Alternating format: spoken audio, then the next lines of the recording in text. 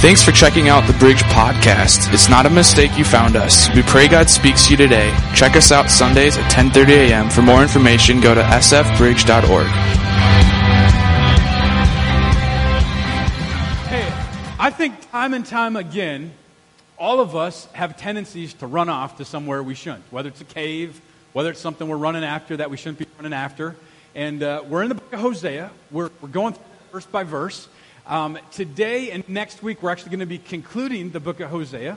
And today, what I want to do, we're going to be going through every chapter. We're going to miss the next few chapters because a lot of them, they say the same thing. And what I want to do is really bring this to a close next week and share some vision stuff with you in the month of August. And so today, I want to look at Hosea 7. So if you have a Bible, open up to Hosea chapter 7.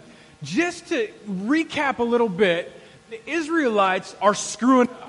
Okay, they've messed up. They're trying to follow, other gods. They're trying to mix in their Israelite, their Jewish religion with other religions, and it's just become kind of a mess. And so we find ourselves here in chapter 7 of them again, kind of going like this to God. Can any of you relate to this with your relationship with God, where we kind of go like this? Anybody relate to that? God, come here, but I don't know about that. I just want a little bit. I want what I like. That's what's happening. And so they went astray. They did something wrong and almost didn't think they were going to get, impacted by it. They didn't think anything was going to happen. How many of you, as a teenager, ever did something stupid with a vehicle? You don't have to raise your hand. Take a picture quick. As an adult, yeah. You're like, it's been a few days. When I was working in high school, it was a scout camp up by Detroit Lakes, and there was a family camp there. My dad came up and visited. I was 16 years old, saved as you can possibly get, non-Christian as possible as it is, and he brought up his truck, and my dad liked his cars. He had a BMW, and then he had his truck, but his truck I loved, and he loved the Chevy Blazer, and he had this beautiful 1994 Chevy Blazer, and just beautiful, and he just updated it. In fact, in the middle of the council, it used to have a cassette player, and they updated it to a CD player. Sweet. And I remember driving, and I just want to give you the context of this camp. This camp, the roads are about just a little bit more wide than our aisle here in the center of the church. And so speed limit is 15 miles an hour. I don't think so. And I worked up there for 2.5 years. I knew the roads. I could go through those roads with my eyes closed.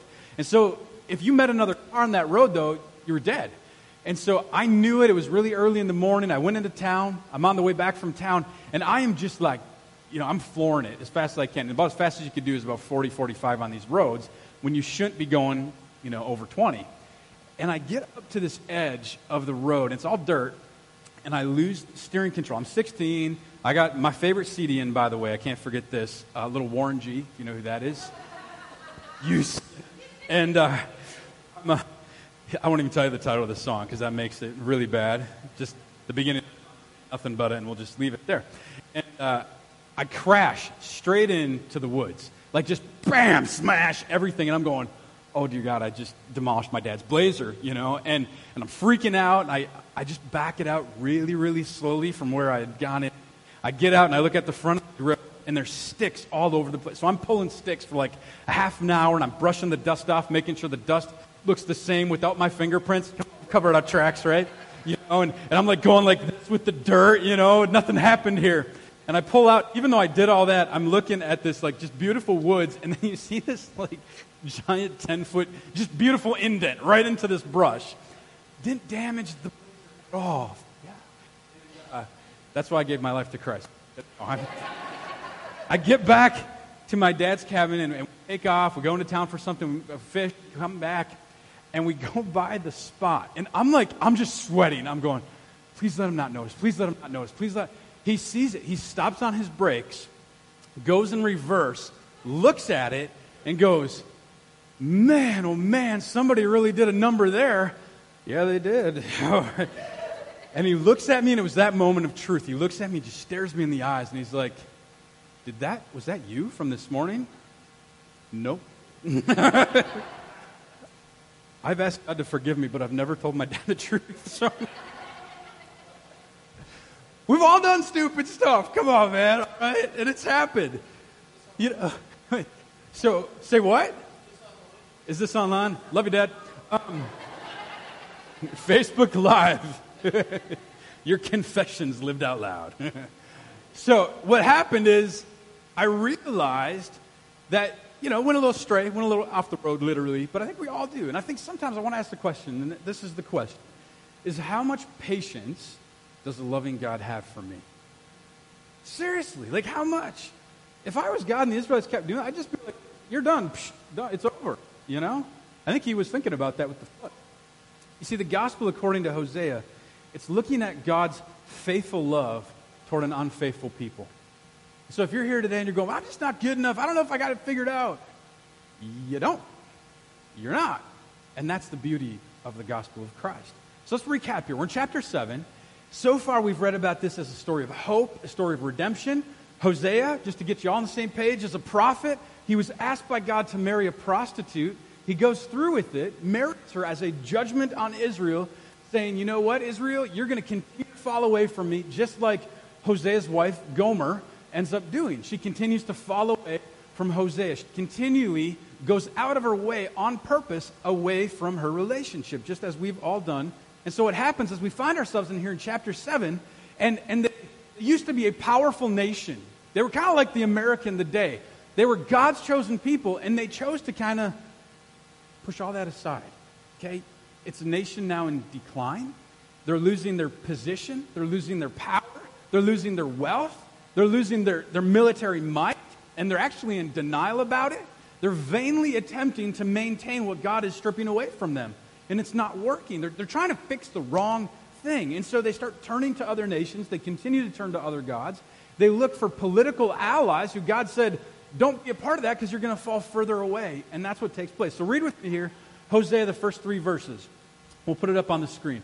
Whenever I would heal Israel, the sins of Ephraim are exposed and the crimes of Samaria revealed.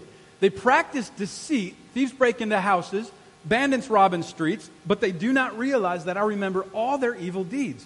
Their sins engulf them, they are always before me. They delight the king with their wickedness, their princes with their lies.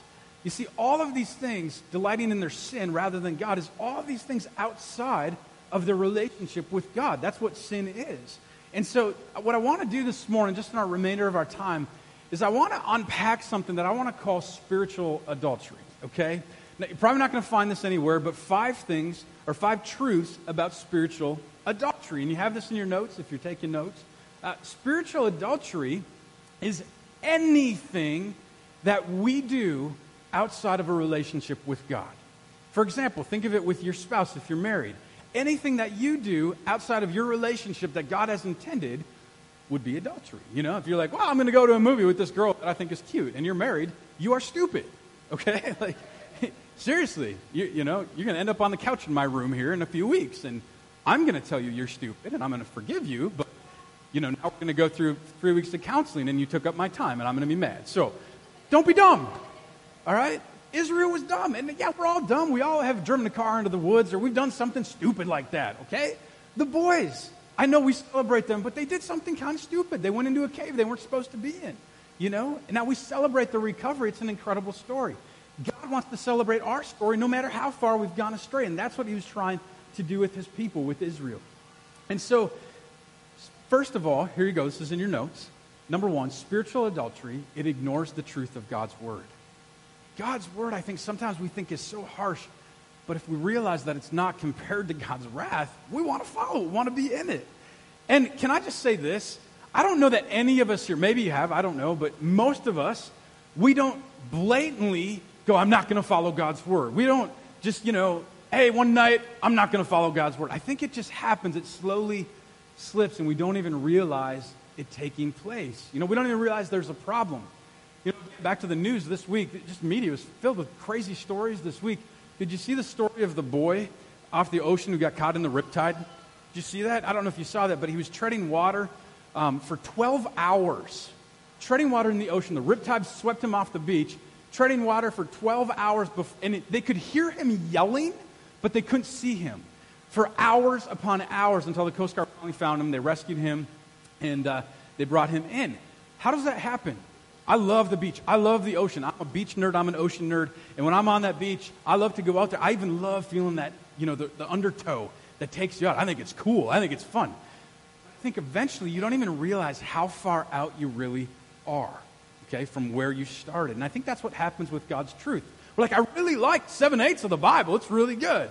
And we start missing that eighth, and we start making up our own theologies, and we end up with these crazy religions. So here's what's interesting. This is in your notes as well.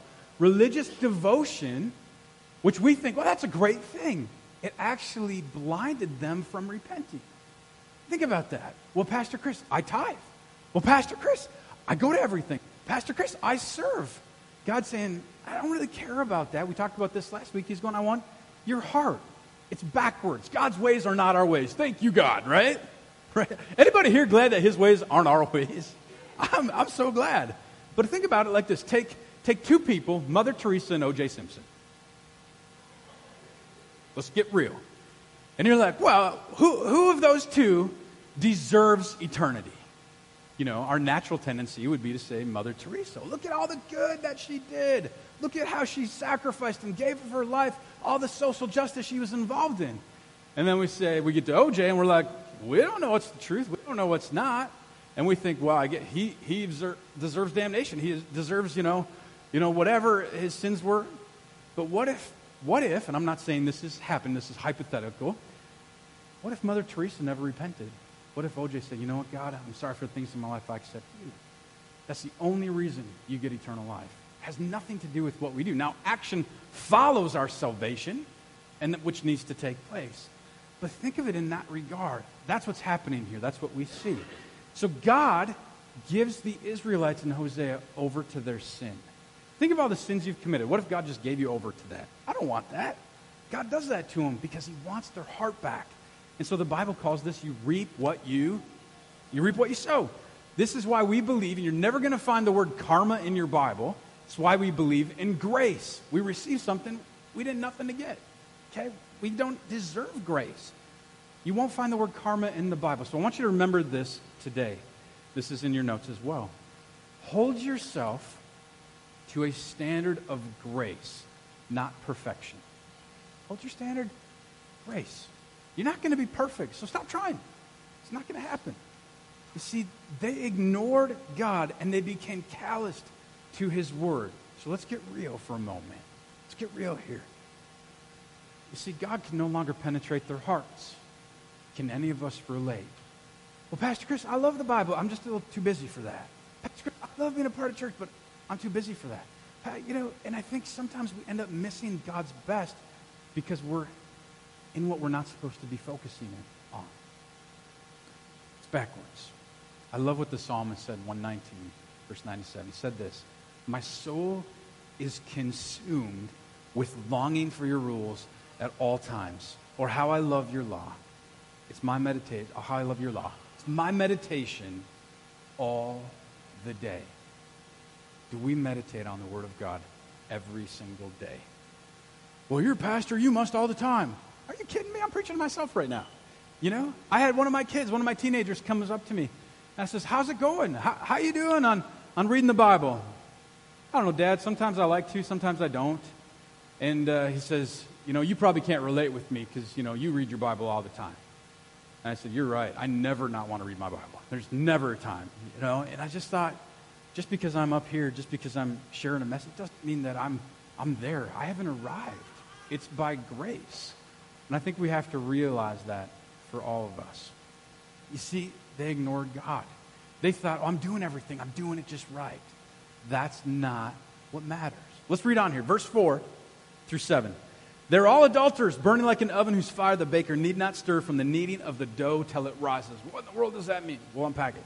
On the day of the festival of our king, the princes become inflamed with wine, and he joins hands with the mockers. Their hearts are like an oven. They approach him with intrigue. Their passion smolders all night, and in the morning it blazes like a flaming fire. All of them are as hot as an oven. They devour their rulers. All their kings fall, and none of them calls on me. None of them calls on me. Man, life can get tough. What do we do in those circumstances? I got to just figure it out. Or what if we call on him? What if we call on the name of the Lord? The Bible says what? If we call on the name of the Lord, we will be saved. We will be saved. You see, spiritual adultery, second here, it's fueled by our fleshly passions. Anyone here have any fleshly passions? Any desires? No, none of you. Ice cream, I heard somebody say. Yeah. See, Hosea describes the heart like a slow burning fire that flares up like a heart on fire, and it starts burning for these passions that aren't what God had intended. You see, when we let our passion make our decisions, love and loyalty, they're thrown out the window, and the self ends up ruling and reigning as king. Why? To get what we want. Right? Are we all selfless all the time? No, just me. No. Spiritual adultery is a desire on fire stoked by the choices that reinforce it. It reinforces the flesh that gets in the way. You see, spiritual adultery, it often comes disguised as good things. It looks like marriage. It looks like family. It looks like work. It looks like all these good deeds, and there's nothing wrong with all of that. But if we miss the relationship with God, we miss that. You see, they were idol worshiping, and idol worship is more than just bowing to totem poles. That's not just it. It has more to do with the desires of the heart that have gone away. So let me ask these questions right now before we close here in just a few minutes. What do you desire? Think about it. What do you desire more than Christ? What is it? What do you desire more than Christ? Is there anything that you desire more than Him? You know, not the Sunday school answer, but truly, what's more important to Jesus at this stage of life for you? What is it? Is it, is it going on vacation? Is it money? Is it time with your family? Is it intimacy? What is it? What are you passionate about? What do you get fired up about? What do you think about? What makes you mad? What makes you happy? What makes you stressed out? Where do we look at Scripture and we even violate it to do what we want? Maybe we were like, I really want that, so we're going to go more into debt than we ever should have. Or we're going, man, I don't want to be a part of church right now because I just want to be with Pastor, Pillows and Sister Sheets this morning, Sometimes that's okay. We're high pressure around here. But I think there comes a point where we miss God's best that He has for all of us. Galatians 5:24, it says this: those who belong to Christ Jesus have crucified the flesh with the passions and desires. Okay, we've crucified the flesh. It's no longer the flesh that is my control, it's my Savior. Can I hear an amen? Let's read on verse 8 and 9. Ephraim mixed with the nations. Ephraim is a flat loaf, not turned over. It just doesn't sound very good to be Ephraim right now, does it? It sounds bad. How many would you like God to call you a flat loaf, not turned over? No, thank you. No, thank you. Foreigners sap his strength, but he doesn't even realize this. His hair is sprinkled with gray, but he doesn't even notice. Yeah, I can relate to that one. Anybody here have gray hair? Don't raise your hand. I can tell. I told you a few months ago, I said I started getting some gray right here. I thought it was shaving cream because I hate long hair on me, and I wiped it with the towel. And I was like having a complex for a little while. I was going, what is going on here? I'm not even old enough to have a 16-year-old, and I do. See, here we go. Next point is spiritual adultery. It blinds us from reality. I don't know about you. If you think about it this way, your perception really becomes your reality in life. Even when we have unforgiveness in our heart towards something, it doesn't even matter if that was really how it happened. It's how we perceive it happening. And so we've got to go back and go, all right, God, forgive me, fill in the blank. We're all engaged in spiritual adultery and at times, and yet things look normal. We go to church, we have our devotion life, all of that. Okay? We do all of that. But soon our desires for God, maybe they start dwindling. Maybe we start getting burnt out a little bit. Maybe we're going, God, I'm doing all this, but I am not experiencing you. I don't know about you, but during worship, man, I was experiencing God. Like, God was here. It was just, and He's always here. But it's just one of those moments where the spiritual atmosphere is right to just receive revelation from God. And I hope you did. That's what worship is. See, they're described right here as having gray hair, but didn't know it. Now, let's face it, some of you here have gray hair and we don't know because you dye it. or you shave it, or it's gone. We try to cover it up. But what happens if we eventually try to cover up our relationship with God by doing all this stuff? It becomes hollow. It becomes just a shell on the outside with no vitality inside of it. So let me just say this.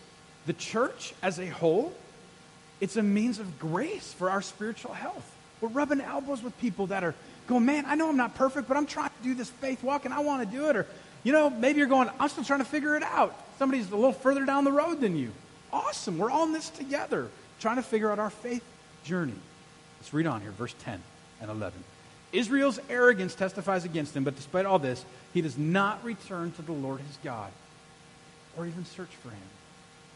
Ephraim is like a dove, easily deceived and senseless, now calling to Egypt, now turning to Assyria. Number 4, spiritual adultery is rooted in pride. Well, we got it. We can do this.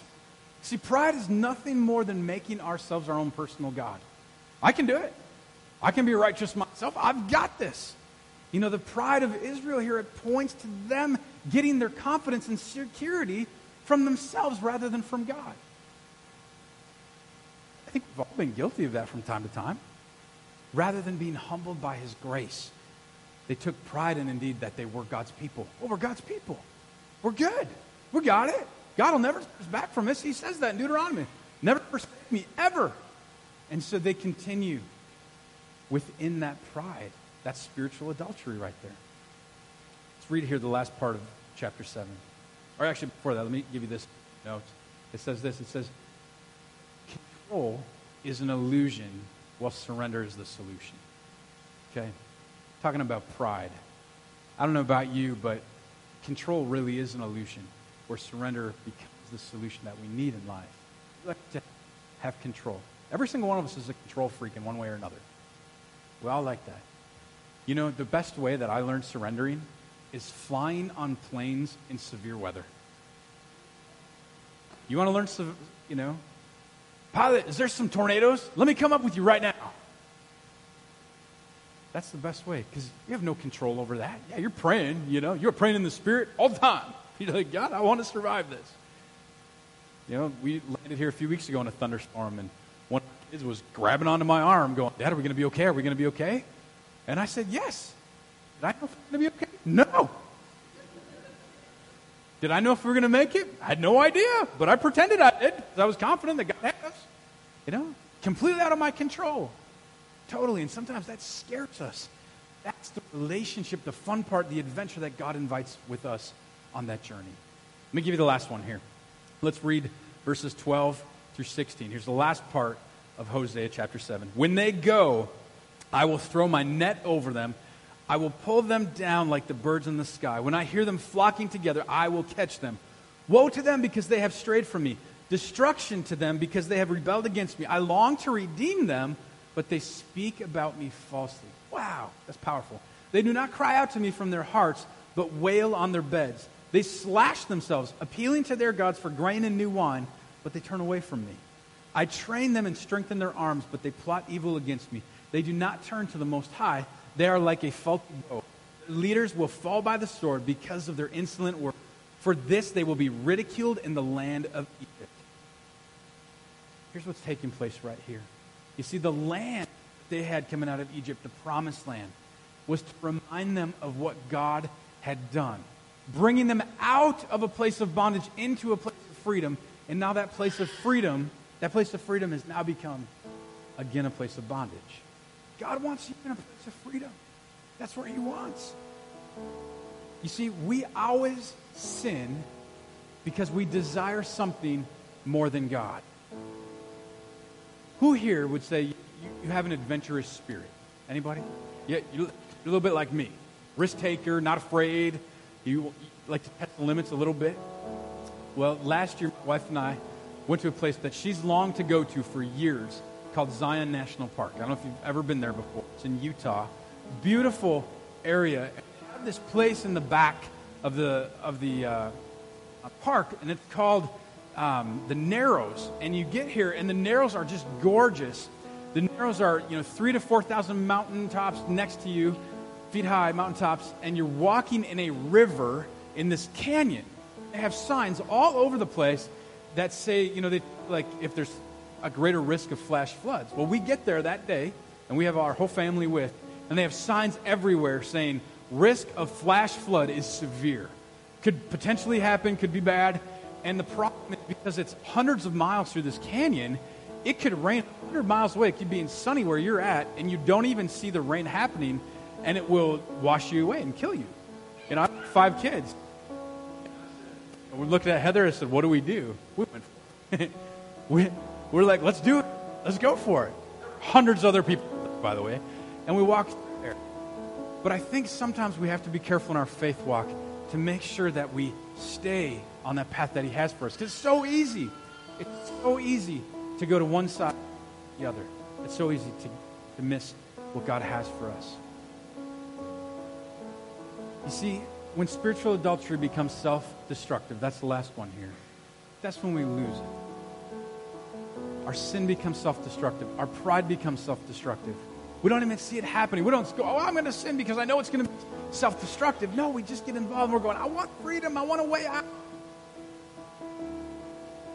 I want to share one more part of this story with these boys. 12 boys that got saved in the cave. I think of like Israel.